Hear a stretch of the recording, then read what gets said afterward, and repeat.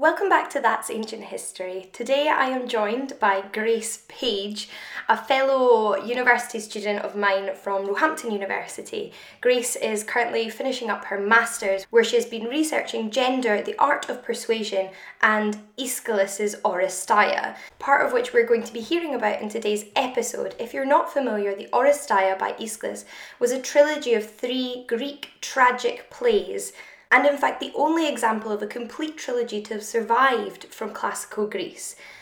The trilogy was first performed at the Dionysia festival in 458 BC and won first prize, so that's pretty high praise. The title, the Oresteia, comes from the Greek hero Orestes, whose life is at the centre of these plays, although there are various different characters who play pivotal roles in these 3 stories, one of whom is Clytemnestra, Orestes' mother, who is in fact the focus of today's episode. Aside from researching Clytemnestra, Greek tragedy, and Pytho or persuasion, Grace is also about to undertake her PhD at Roehampton University as well. In this, Grace will be researching flower imagery in weddings and funerals in ancient Greece. And if you want to see more of what Grace is up to after listening to this week's podcast episode, then you can check her out on Instagram and Twitter at Grace Nat Page. But without further ado, let's hear from the woman herself.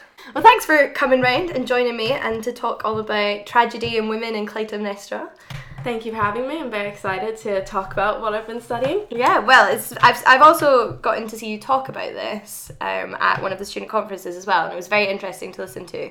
And that was the day when we decided that this had to be a podcast topic. Mm-hmm. It's like, yes, more people need to know about this. But obviously, people listening have a variety of different backgrounds, so they're not all going to have the same background that we have, having studied classics for quite a few years now. So I was hoping we could do some introductory stuff, and I know in this episode we're going to talk a lot about Aeschylus's Oresteia, which is a trilogy of Greek tragic plays, and one of the main characters who is Clytemnestra. And I was hoping you could tell me a little bit more about what those plays were, what story they told, and who Clytemnestra was in Greek mythology.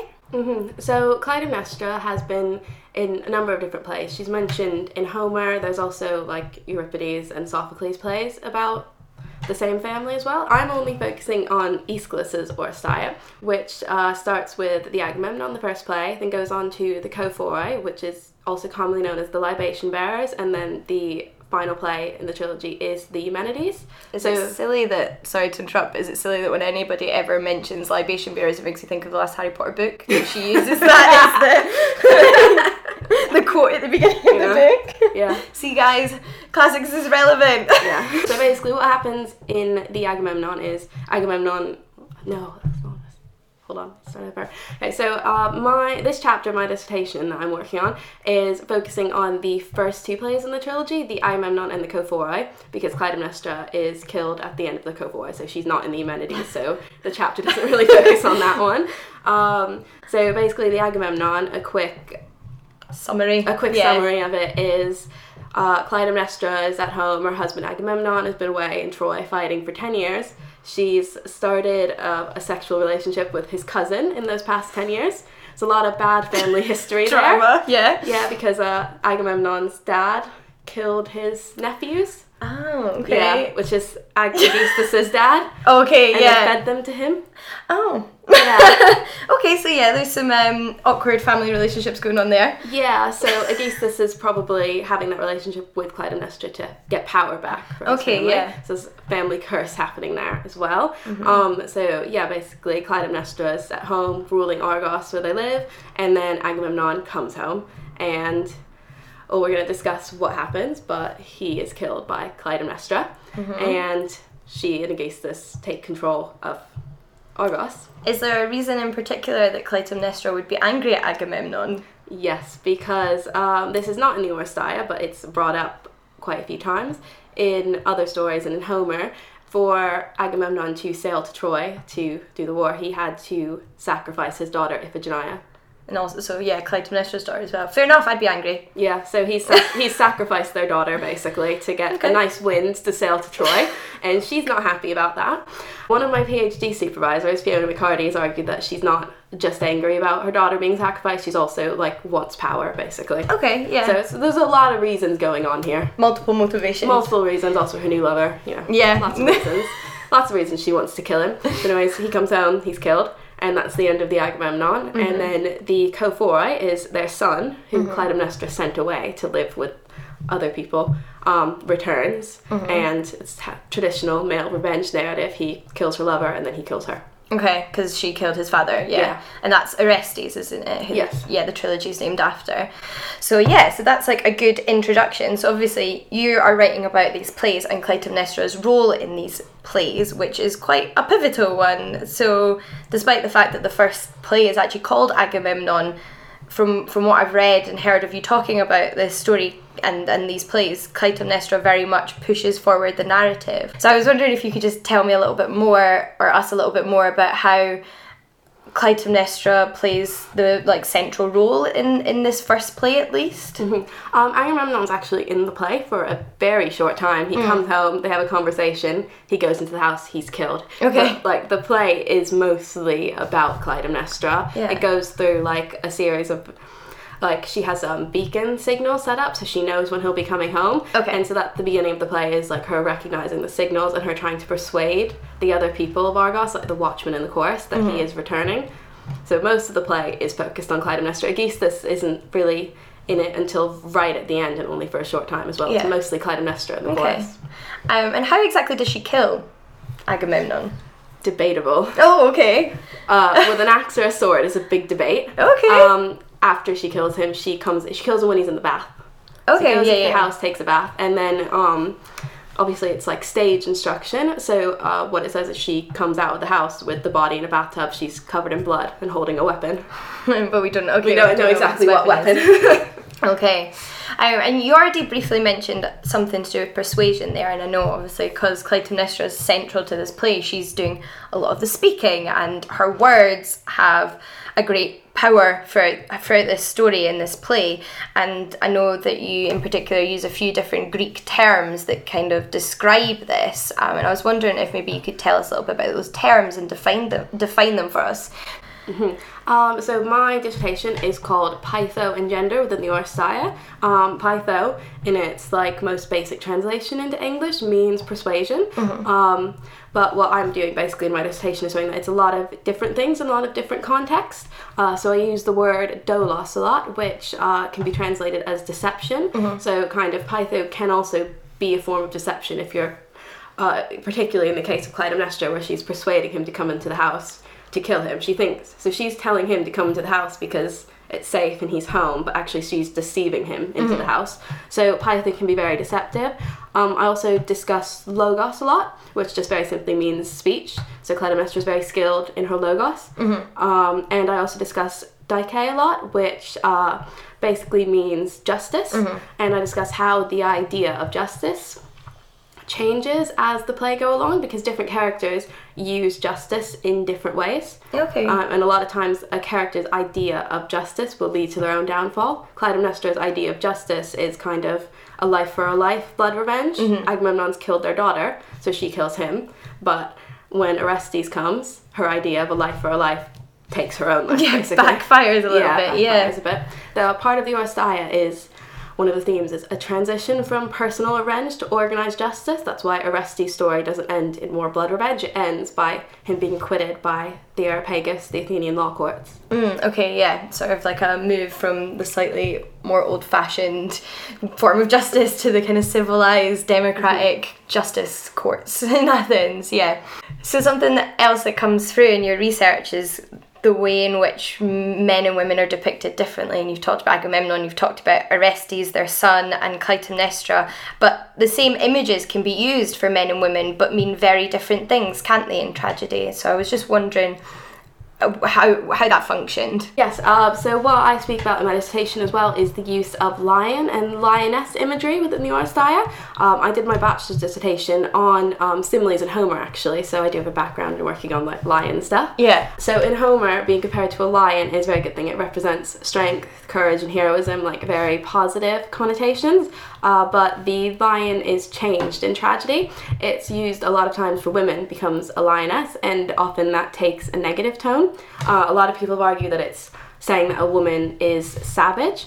Another PhD student who just recently graduated from our university, Alessandra Abatista.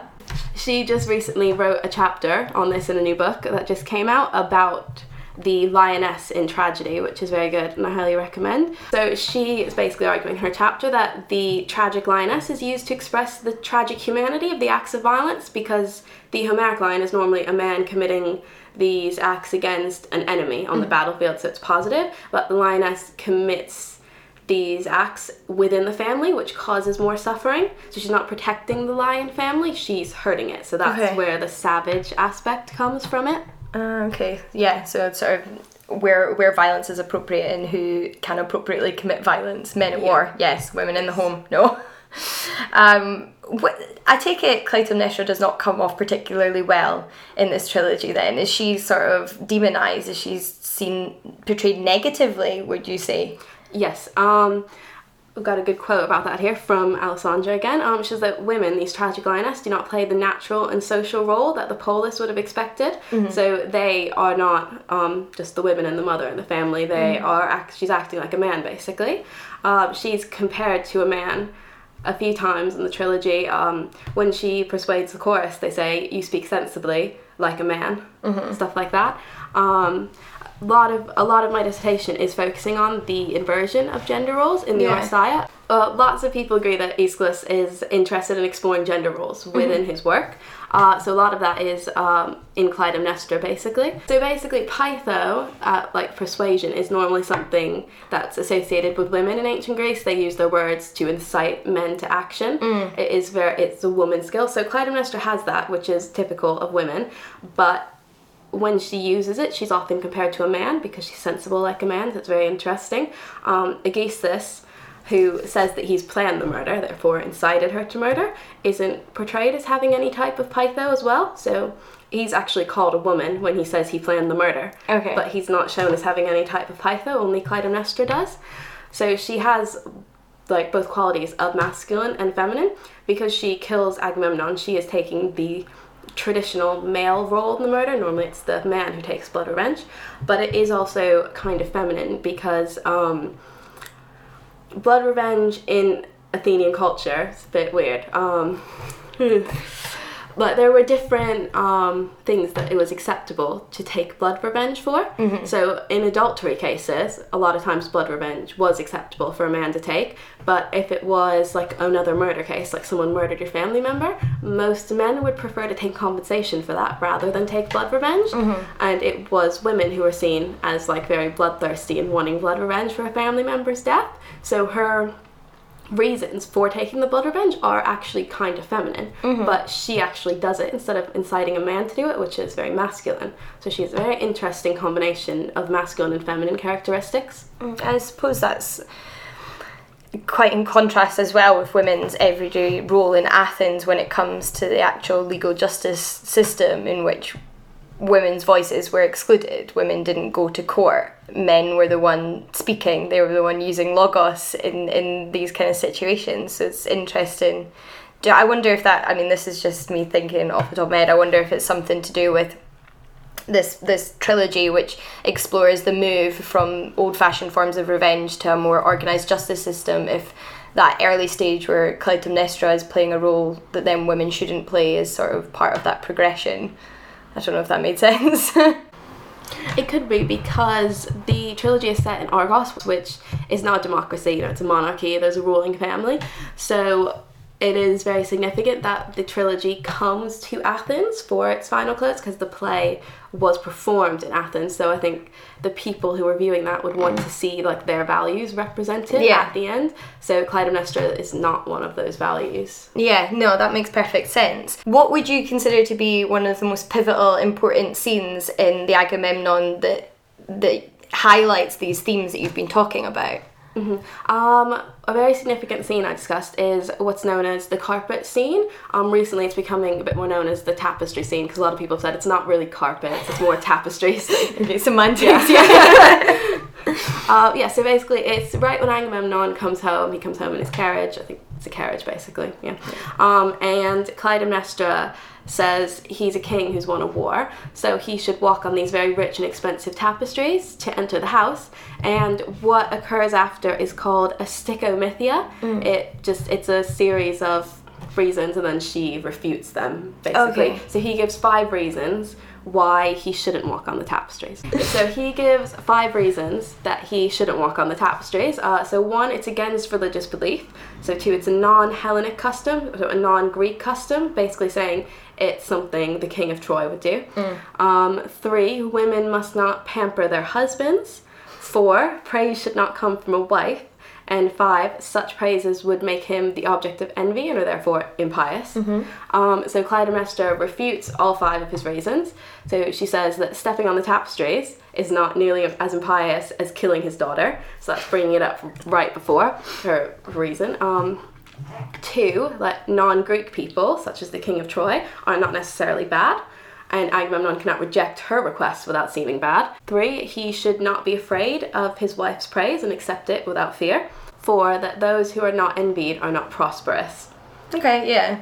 Logical. Logical, So what is happening in this scene is a lot of scholarships focused on why Agamemnon yields to Clytemnestra, because he knows that walking on the tapestries is wrong. It's impious, it's against the gods. It's basically, these were used in religious type ceremonies, so it could be impious in that way. Another argument is also stepping on such a fine material is impious, because it implies that you have like assurance in your future prosperity. So that's kind of thinking you know more than the gods. So either way, it's just bad for him to walk on the tapestries. He knows that. So why does he do it is the question. A lot of scholarship has focused on Agamemnon in this scene, which I don't think is correct. I think the scene is more about Clytemnestra. So basically there's 3 types of study going on here. There's the naturalists, which look at natural behaviour within the scene. For example, someone has argued that Agamemnon's just tired after war, so that's natural behaviour, that's why he does it. There's the supernaturalists, which look for reasons outside the scene, which is the family curse. He does it because the family curse makes him. And then there's the symbolists, which look for symbolism in the scene. He does it because trampling on the tapestries is trampling on the beauty of the house, which is what he did when he killed his daughter. So it's symbolic in that way. There's also the dramatic necessity argument. He says he walks on the tapestries because dramatic necessity says he has to go into the house alone. The point of him walking on the tapestries is that he goes into the house alone, so he doesn't have his guards with him, so Clytemnestra can kill him. So dramatic necessity, basically. I'm in between the symbolist and the dramatic necessity argument. What I'm arguing is that this scene is necessary to complete Clytemnestra's characterization as a persuasive and deceitful woman. So I think it has been heavily foreshadowed. You know, she's persuaded the chorus, she's persuaded the watchmen, persuaded all these people, and here, finally, when Agamemnon's home, she deceives him into coming into the house alone. I think the scene would be very different had he just decided to walk into the house alone and she killed him. I think it's showing like a resistance on his part to go into the house, but she persuades him and tricks him into the house, where she then kills him. I think it's filling both the feminine and masculine roles within the murder. The feminine comes from the deception. When Aegisthus comes out after Agamemnon has been killed, he actually says the deception was clearly the woman's part. But so she's done the deception, and she's also killed Agamemnon. She's played both the masculine and feminine roles in this murder.